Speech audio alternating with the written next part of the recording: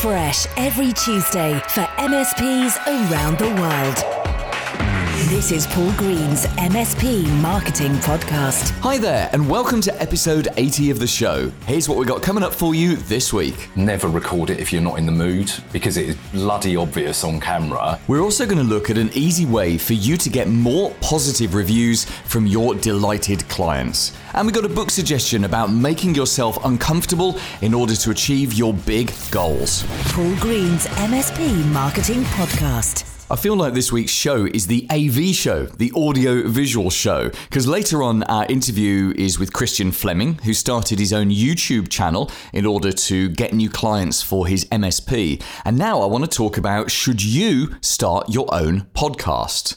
One of my clients has recently started his own podcast. He works within a very specific vertical and could see not only was there no IT support company in that vertical, certainly not dominating it, but there was no one doing a podcast on technology for that particular vertical. And actually technology is pretty important to them. So he very smartly started his own podcast. And it's been fun following him as he gets that started up. In fact, I think I appeared as a guest in either episode 1 or episode 2 of his podcast. But here's the thing, podcasts are difficult. You might listen to this every week and think, oh, that's easy. I could easily knock that out of the park, 20, 30 minutes every week, just banging on about stuff. But there's actually quite a lot of preparation that goes into it. Before I sort of pull back the curtain and tell you what happens behind the scenes here with the MSP Marketing Podcast, let me tell you about the benefits. Now, we started this podcast in November 2019, and pretty much this podcast has been the leading light of our expansion into the US. I'm obviously based in the UK, although some people think I've got an Australian voice, which is a bit bizarre, but I'm based in the UK, and we had our service, the MSP Marketing Edge, which was very successful in the UK, but we desperately wanted to move that out into the States. And we kind of launched it in the States, and we were spending a lot of money. I mean, some serious money on traffic. And we picked up 20, 30 clients, but it wasn't really the big success that I wanted it to be. And then we launched the podcast. And the beautiful thing about a podcast is there's no selling. Although I do drop in things that obviously are for sale, the primary goal of the podcast is to educate you and to entertain you. Edutainment. I absolutely love that word. And this podcast has allowed us to kind of reach people in the United States that we just wouldn't have reached otherwise. And in fact, now we have more clients on our MSP Marketing Edge service from the States than from the UK or any other country. And I firmly believe that the podcast has paved the way for that. It hasn't done all the work itself, but what it's done is it's allowed me to build a new audience. And you'll know from listening to the podcast in the past that my 3-step marketing strategy, both for my business and for your business, is very simple. It's to build multiple audiences, then build a relationship with those audiences, and then commercialize that relationship. That works very well for MSPs, and because I operate B2B as well, it works very well for me. So the podcast, here we are then in episode 80. I can't see us stopping this podcast. The goal was never really to do seasons of it. It was just to do it every single week of the year. So should you do a podcast? Well, the answer is actually probably no, unless you serve a very specific vertical, a very specific niche audience. This is a niche within a niche. MSPs is a niche, and doing marketing for MSPs is that niche within a niche. What niche have you got? Because the problem with just general podcasts is, well, there are a lot of podcasts out there. There's a huge amount of edutainment that's vying for people's attention, and people only have a finite amount of time to invest into their entertainment, into their education. The beauty of a podcast, and certainly an audio-only podcast, is they can listen to it while they're doing something else, while they're driving, even working in the office, certainly going out and taking exercise. But people are picky. They will pick the audio that is absolutely relevant to them and that educates them and entertains them. So I wouldn't bother doing a podcast unless either you're deeply passionate about a subject or you've got a very specific niche with which to serve. So you might be very passionate about cybersecurity, for example. You could launch a cybersecurity podcast. Now, the challenge there is making it interesting to ordinary people, because I'm assuming with any podcast you do, you don't really want to reach other tech people. You want to reach ordinary people who are going to give you money and become clients of yours. And this is why focusing on a specific vertical makes it very, very easy.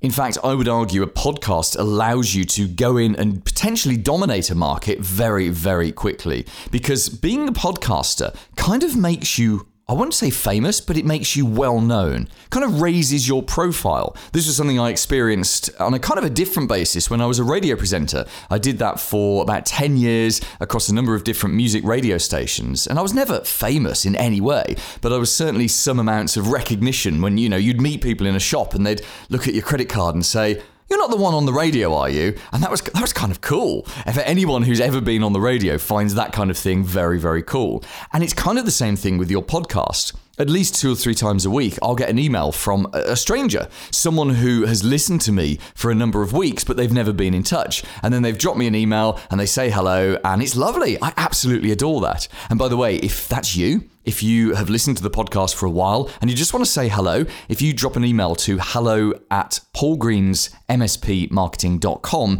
it is the real me at the end, and I will reply and say hello to you. So, your podcast then, how do you actually do it? Well, the first one, as I say, is having your target audience, is knowing who you're going to target. The second thing is figuring out how long you're going to do this for. So when I started this in November 2019, I made a mental 1-year commitment, a minimum of 1 year. And I said to myself, look, if we don't have any traction within a year, then I'll stop. But I'm not giving up on the way. Because here's the thing. When we launched our first episode, it had about 7 listens, maybe 10, something like that. I can't remember now because it's hard to see historical stats in the hosting company that we use. But that first episode perhaps had 10 listens. Episode 2 maybe had 12. Episode 3 was maybe 15, 20. It was really small numbers. Now, if I go back and look at those are some of the most listened to episodes. Because a lot of people like to start at episode 1 of something. So those have huge listening figures now. But it was really slow to get going. And I mean really, really slow. We're talking like the first 15, 20 weeks. The listening numbers were stupid. And there were a number of times I'd look at them and think, oh, no one's listening. I'm banging this podcast out and no one's listening. Well, now we have much higher listening figures than that. In fact, a good episode for us will get more than 2,000 listens. An average episode, we get around about 1,500 listens, which is absolutely great. In fact, as I'm talking now, I'm looking at the stats for all time. We use a host called Castos.com. I'll come on to suppliers in a second. And I'm looking at it and I'm seeing that it really started to take off around about early 2020. In fact, it coincides with the lockdown, looking at the figures. And, our figures just start to take off where we're building more and more and more listeners. And then you get peaks and you get troughs. My special episodes always get more listens than average episodes, but it's absolutely fascinating to see how the listenership of the podcast has grown over time. And it certainly feels to me as though it is worth it now. It's very much worth the hassle and the effort and all of the work that goes into producing a podcast. So you need to know who your audience is and you need to be in it for the long run. Do at least a year because the benefits really do come in the long term. Now, the next thing to ask yourself is what content are you going to put in your podcast? Right from day one, I knew I didn't want one of those podcasts that was just where the guest was the podcast. I have to say, and no offense intended if your podcast is like this, but that feels lazy. You literally get someone on an interview, you interview them for 20, 30 minutes, you top and tail it, which means you take off the bits at the beginning and the bits at the end, and there's your podcast. And there's nothing wrong with that. It's very entertaining. The downside of that format is if the guest that week isn't of interest to the person who's listening, then they're going to skip a week. And certainly on a podcast, like with any kind of regular entertainment, you don't ever want to encourage someone to skip a week. So right from the start, when I sat and planned this with my wonderful producer, James, say hello, James. Hello. Some would say I'm actually the one that makes Paul sound good. All right, don't overplay your part. When James and I sat down and talked about this and planned it, we wanted it to be a specific format with lots of different bits. So I always start by just talking about something, which is this segment. And then the next segment, I always talk about a clever idea. And now we've changed it slightly over the last couple of years, but then we get on to my blatant plug. And then we have, of course, our guest interview followed by a book suggestion and a tease for next week. And that's an evolved version of the format that you can hear right back in the podcast episode 1 back in 2019. You are very welcome, by the way, to pinch that format for your podcast. So long as your podcast isn't aiming at the same audience as mine, because that would just be kind of a bit weird. So if you're aiming at other MSPs, come up with your own format. But if you're aiming at ordinary business owners and managers, pinch this format. It really is a great format and it makes it very easy for people to dip in and out of the podcast. So what about the production then? Well, I've got into a very lovely situation of constantly working around about 4 to 6 weeks ahead. Depending on holidays, I tend to work about 6 weeks ahead, and then I take a holiday and don't record an episode. And so we sort of drop down to about 3 weeks ahead, but we're constantly working ahead. So this is episode 80, which is going out on the 25th of May, and I'm recording it on the 29th of April. And there are some downsides to that. The big downside is that you can't be contemporaneous. It's very hard to put in content from now. We couldn't talk about something that was in the news, for example, but that's not what this podcast is. And I find, and my producer James finds, that when we work ahead, it just makes life easy for everyone. There's no rushing. We can take our time to make sure every podcast sounds as good as we can make it, that all the promo stuff is done properly, and there's no rush. So we come out every single Tuesday, and we come out on multiple platforms. I suggest for you as well, if you're going to do a podcast, pick a specific day of the week, or if you're going to do like a one every 2 weeks, still do it on the same day. Getting people into the habit of listening to you on a regular basis is a very good thing to do. How do I record this? Well, I have a special microphone that I use. I'm recording here in my house. If you've ever seen any of my videos or chatted to me on a video call, I'm standing at exactly the same desk. Exactly the same desk where I do my videos and do my work, but I have a different microphone. I have a microphone that's absolutely wrapped up in insulating material, just to keep the sound quality better. You see, I'm actually recording in a very big room with lots of glass, and it's not an ideal room to record in at all. In fact, I'm going to have the bottom half of my house remodeled later on this year, if my architect will finally come back to me with the plans. And one of my goals is to have a special office myself with a voice booth. I actually want to have a little voice booth which has got all, that kind of stuff that you get in radio stations on the wall. And I want to have a proper microphone and a mixing desk and be able to do my podcasts in there. And you probably won't notice the difference in the sound quality, but I will, and producer James will. So I just literally record. I set out in advance what it is I'm going to talk about. I record my pieces, and as I'm doing it, I create a Word document for James which shows him what's going in the show this week, although the format doesn't change, so it's fairly easy for him to slot in what I'm talking about with all the production, which is, that lady that says what's coming up next. That's what we call production. It's called that in the radio world. You might know them as jingles. It's the same kind of thing, really. So that's all sent off to producer James. Now, I have never edited a podcast, and I never will. It's not my superpower, whereas it is James's superpower. He has the ability to hear things and fix things and make my nonsense sound great. And believe me, if you could hear a behind the scenes of how long it takes me to do every segment, a 10-minute segment might actually be 15-minute segments.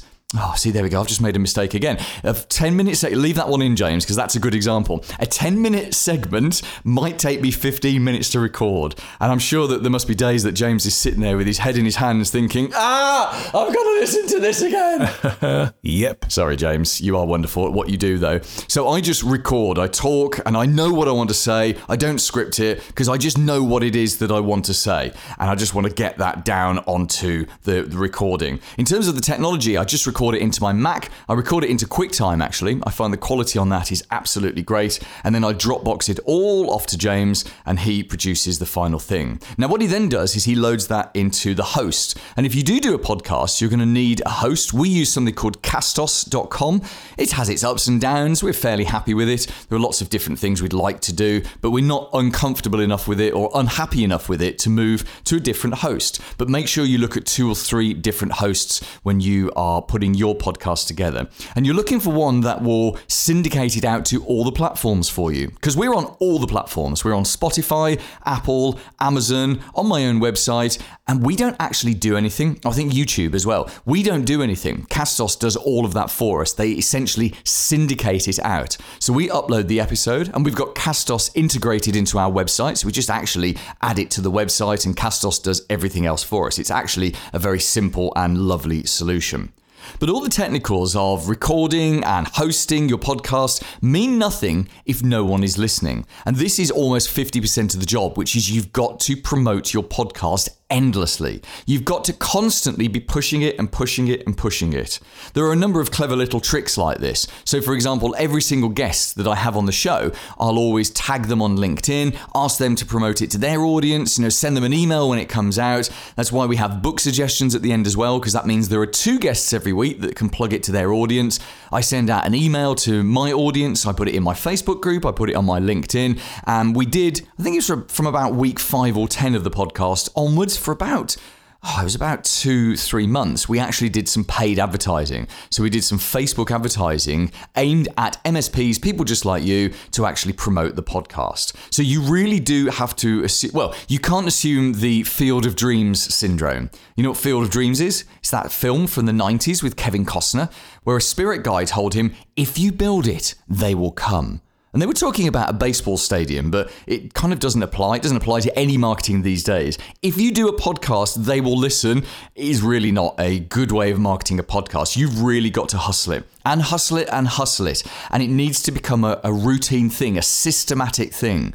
The recording for me is systematic. I record every Thursday or Friday, depending what else I've got on this week. And systematically, we put it out every Tuesday and promote it in the same way every Tuesday. And that's why we're starting to see some degree of traction and some degree of success with this podcast. It's really exciting to think where it will be in 2 to 3 years' time. But you need to do exactly the same thing with your podcast. Of course, in the spirit of DOA, delegate, outsource, automate, you personally probably wouldn't do all of this yourself. You would maybe just get someone to do it for you. You could be the voice of the podcast, but get other people to do all of the rest of the work for you. Here's this week's clever idea. In 1984, Dr. Robert Cialdini, a psychology professor who focuses only on marketing, released a book called Influence, Your 6 Weapons of Influence. And in doing so, he coined for the first time the phrase social proof. Now, social proof is where most people prefer to do what most other people are doing. And broadly, it takes 3 forms. It takes the form of testimonials, reviews, and case studies. Now, testimonials are where someone has told you something positive or given you a positive quote about your business, but you retain editing rights over that. A review is the same kind of thing, but you don't have editing rights because it's on an independent platform. And then a case study is actually telling a story. It's taking something that's happened to one of your clients and it's turning it into a story. And we'll talk about case studies in a future episode of the podcast because they are very important things to do. But for today, I want to look at how you can get more reviews. You see, given the choice of getting more testimonials or getting more reviews, I would recommend to you that you get more reviews, but that you use them in a specific way. You see, reviews have more power than a testimonial. Everyone knows that you can edit a testimonial. They also know that you can't edit a review. You have a right of reply, sure, but you can't edit a review. What we do, and what I recommend that you do as well, is rather than solicit testimonials, you solicit reviews on external platforms. And then when you get great reviews, you actually screenshot those and put them into your website and your marketing materials as your testimonials. So think about what I've just suggested there. I'm suggesting you go and get very, very credible reviews, independent reviews on independent platforms from your clients. And then the very best ones, you screenshot those, you put them in your website and you put them in other marketing stuff. And of course, you say where they've come from because that gives you the power. If you go and look on my website, the vast majority of our testimonials now are screenshots of Google reviews. So we've had some lovely, lovely Google reviews. And thank you very much if you're one of the people that's left one. We now just screenshot those and put them into our website with a link back to our Google My Business page. You can do exactly the same thing.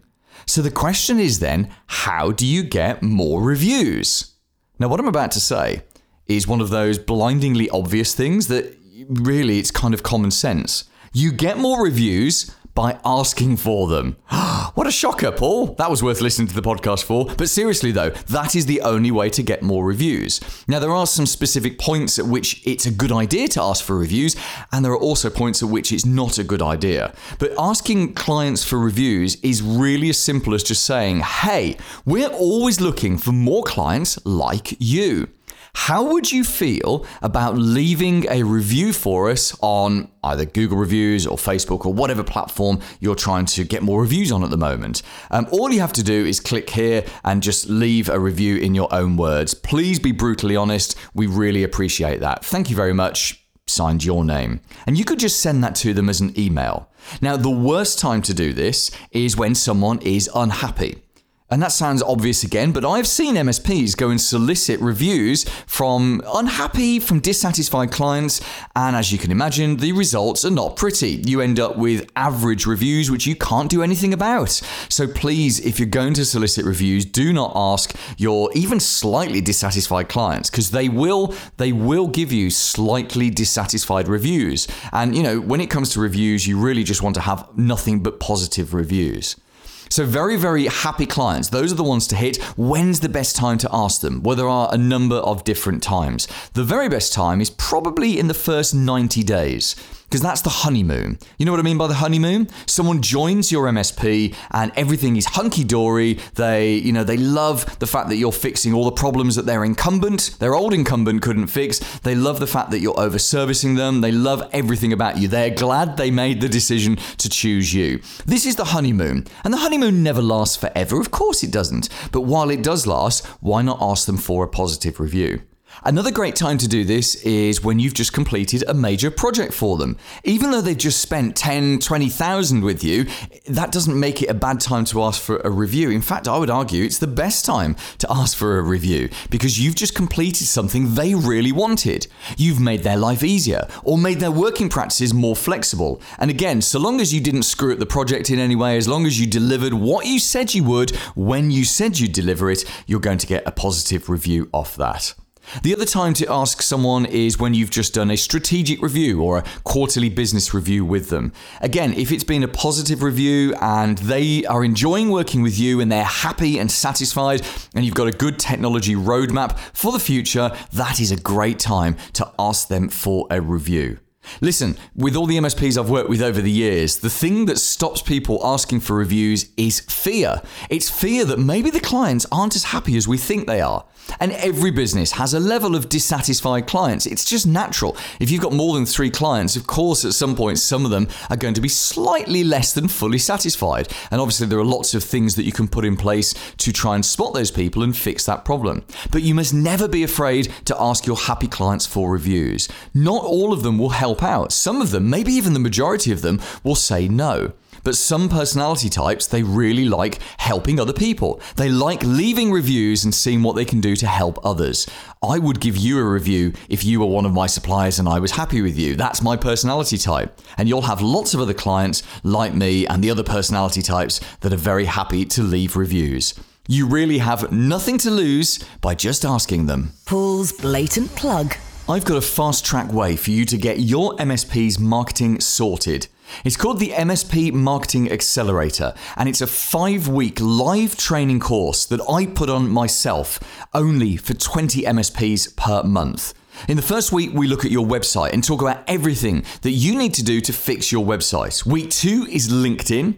Week 3 is about building multiple audiences and building a relationship with them. Remember I said earlier that that's our 3-step marketing strategy. Week 4 is about commercializing those relationships with marketing campaigns. And then week 5 is a success blueprint where I show you every area that you need to address within your business, except the operational stuff because you're good at that, but every other area you need to address to generate more net profit. We do a different program every month, and as you now know, I record this podcast at least a month ahead, so I have no idea how many places we have left on May or June or July's courses, but the way for you to find out is just to go onto the webpage, which is Paul Green's mspmarketing.com/accelerator. Oh, and by the way, we've made this a deliberately no-brainer choice for you. If you're in the UK, this whole course is just a one-time payment of £49 plus VAT. If you're in the US or anywhere else in the world, it's just $69. We've deliberately made it low price, a total no-brainer for you. And remember, there are only 20 spaces each month. Paul Green's mspmarketing.com/accelerator. The Big Interview. Hi, I'm Christian from North Star IT. I'm an MSP business owner like you listening. I'm based in the UK and have been trading since May 1999. And Christian, I've been desperate to get you onto the podcast for so long because I've been following your journey. And I don't really mean the journey of your MSP. I mean the journey of you creating your own videos. So you have a video blog, what do we call it? A vlog, that every week you output a video. And your videos are amazing. They really are amazing. You post them regularly in my MSP marketing Facebook group, and you and I occasionally talk about them on email. As amazing as they look today, they didn't start out amazing, did they? No, absolutely not. My first attempts were very much on the cheap. I followed your lead, actually. I went out into my local park near home, holding out my iPhone with my Apple earpods in, and just started talking. I got invaded by a footballer and this park is huge. It's the beginning of the South Downs National Park in Brighton, and it's massive. And I think in that section of the park, there was him and me. And he managed to, I was every time and then anybody that knows me knows I've got the shakiest hands going. I learned very quickly as a trainee back in 1996, soldering was not a job for me. And my peers quickly lost patience with my wobbly hands. And so holding an iPhone out, trying to record yourself, while also trying to think of what you're going to say and it just didn't work. I tried several times. I tried the local park at home, and even then, the next stage is what you saw, which was terrible. If I'm being polite, it was not great. So here's the thing: many people in a situation like that would have a go, try a few videos, the results not so great, and most people would give up at that point. So what is it that made you carry on and actually get to the stage of doing these proper videos? I think you did see some of the initial drafts that were committed to cyber oblivion and were deleted. Much to the disappointment, I think, now of the editor that footage wasn't retained for the benefit of going in an outtakes role. Oh, I've got a copy somewhere. I'm sure I have.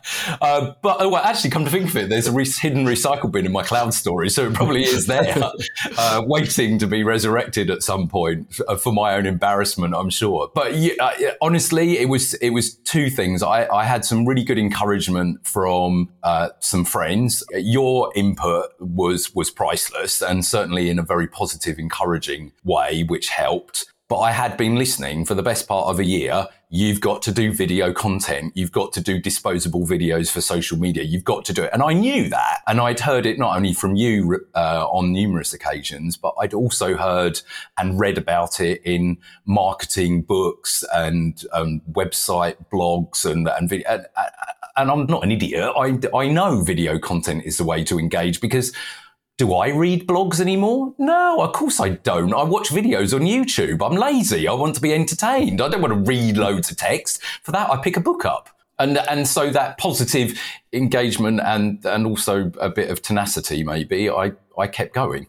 So tell us now how you film your video, because you've got into a lovely production cycle, haven't you, where you're working and doing the video. So how do you film it? Who helps you? Who edits it? How do you get it out so that you have a video every single week? Obviously started sort of near the beginning of lockdown 1, which really does seem like an absolute eternity ago.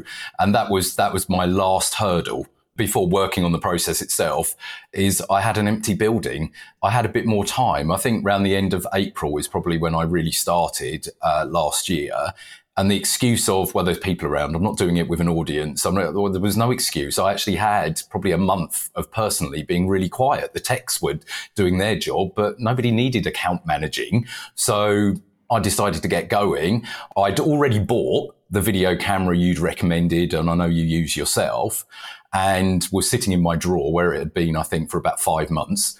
I bought a little tripod because the editor that I use, who's priceless, and his encouragement through the whole process has been valuable as well, is he'd identified that I'm quite expressionate with my hands. So he said, get a little tripod to stand it on and free your hands up and you can be more animated on camera. I bought one off of Amazon that doubles up as a hand grip as well. So it's not a floor standing one. And it was perched on the data cabinet that is in the corner of my support department, but that didn't make it high enough. So I went and raided the biscuit tin, and it had a mouse mat stuck on top of it. And with that and the little tripod, it actually ended up at the perfect height.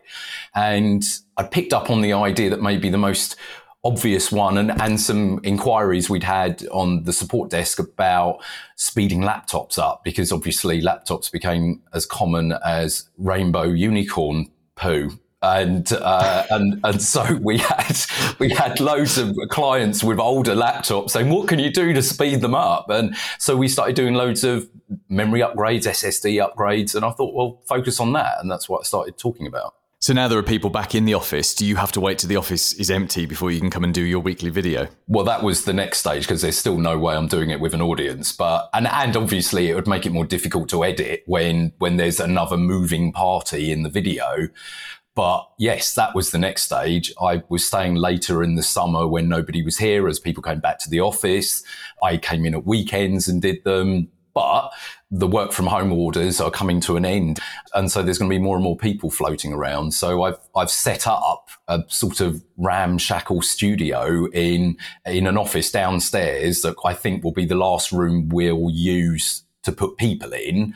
And that way, combining with a green screen, I can record when it suits me. Because probably one of the most significant, if not obvious, lessons that I've learned: never record it if you're not in the mood, because it is bloody obvious on camera. Although I did record one when I'd hurt my back, and I think that a few of those takes will end up in the next outtake roll of me ouching. How do you come up with the ideas for content now? Because you've been, coming up for about a year, isn't it, that you've been doing this? So you've probably burned through all the easy and the obvious content ideas. Where does your inspiration now come from?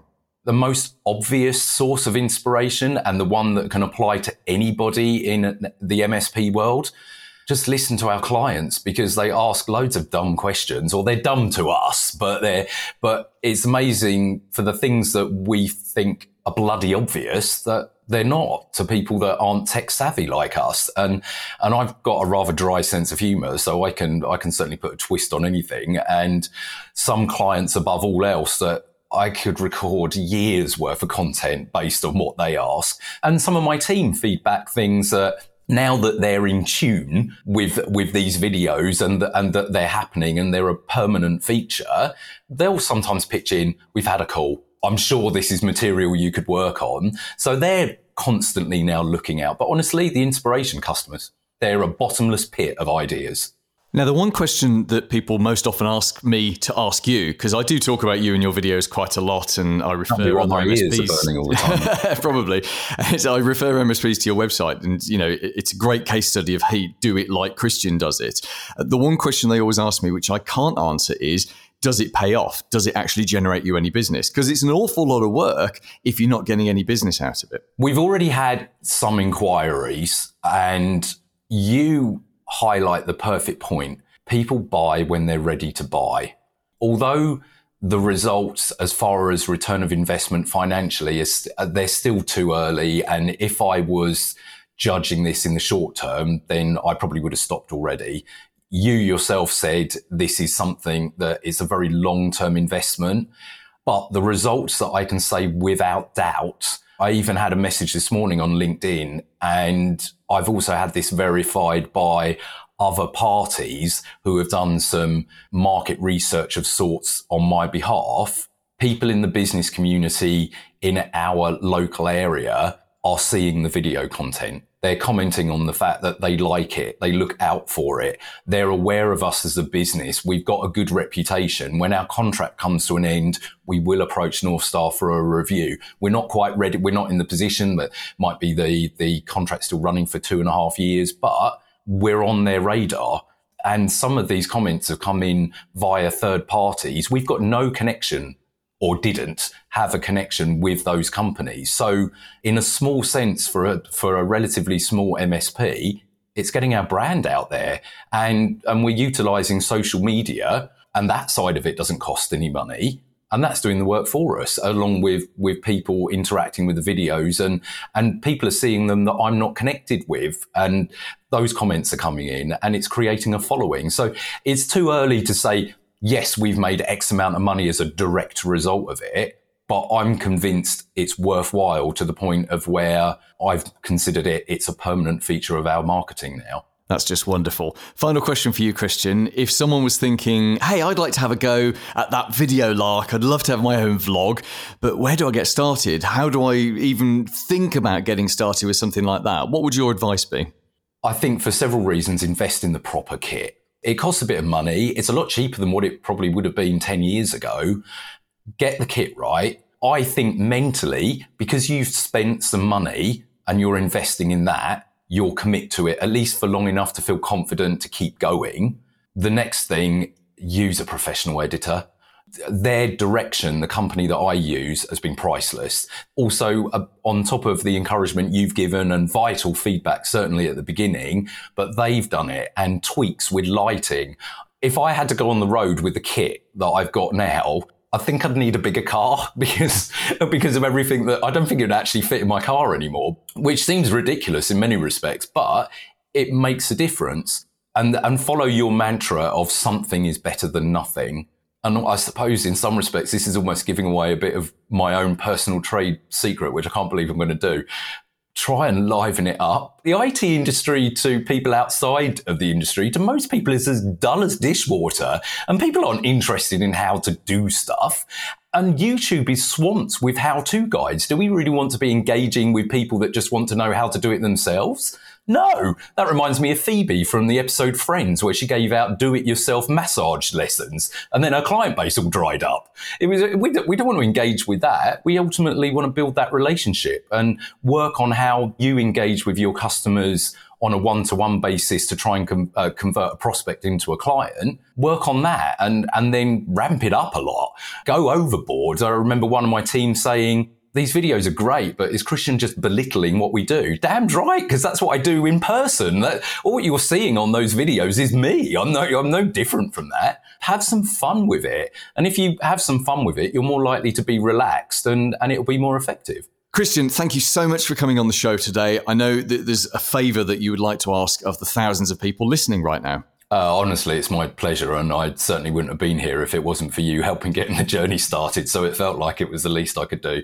And I do share the videos in the groups from a genuine, encouraging point of view, and always welcome some feedback as well. But I've got a favour to ask. We're trying to get a marketing system up and running with Facebook, and we've literally got to the green button to go and set it live. And then this very hidden little secret, it would seem, that they keep conveniently quiet from you, is that we needed 2,000 likes for Facebook to accept the integration. And we're currently at, I think, just under 600. And if I could ask for some help to try and get our Facebook likes on my company page up above that, then we can get this system up and running. Because at the moment, we're having to pay just a holding fee for it. So all the work that's been invested into it doesn't get deleted. So the link's on the show notes below. So if you could, I'd be very, very grateful. Paul Green's MSP Marketing Podcast. This week's recommended book. Hey, this is John Davis, the Corporate Action Hero at corporateactionhero.com. And the book that I recommend is Off Balance on Purpose by Dan Thurman, because it shows you how to throw yourself out of balance to reach the goals that you want to achieve in life. Coming up next week. Hi, I am Nancy Sabino. I am an MSP owner just like you. I will be on next week's episode to talk to you about the pains of closing down one IT business to start an MSP. Also next week, we'll be talking about some pre-qualification questions that you can ask prospects. You only want to spend your valuable and precious sales time talking to the best opportunities, and really not all prospects are made equally. So these qualification questions will help you save time and have better conversations with people who are more likely to buy. We're also going to be asking, is this a safe time to put your prices up? with everything that's happening with COVID and the economy and all of that kind of stuff. We'll be examining that next week. Plus, we've got something brand new for you next week. We're going to start doing some competitions pretty much every month or so. We're going to give away something cool, and we have got some great prizes lined up for you. In the weeks ahead, we've got a lifetime membership to the Tech Tribe to give away. We've also got a Timula Tracker membership, so a year's membership to that. All of those are coming up in the weeks ahead, but next week we're starting with our first competition prize. Hey, it's producer James again. Yes, we've got an awesome smartwatch to give away. It's the TicWatch Pro 3 GPS running Google's Android Wear OS. It's really easy for you to enter the competition for that, and I'll have all the details for you in next week's show. See you then. Made in the UK for MSPs around the world. Paul Green's MSP Marketing Podcast.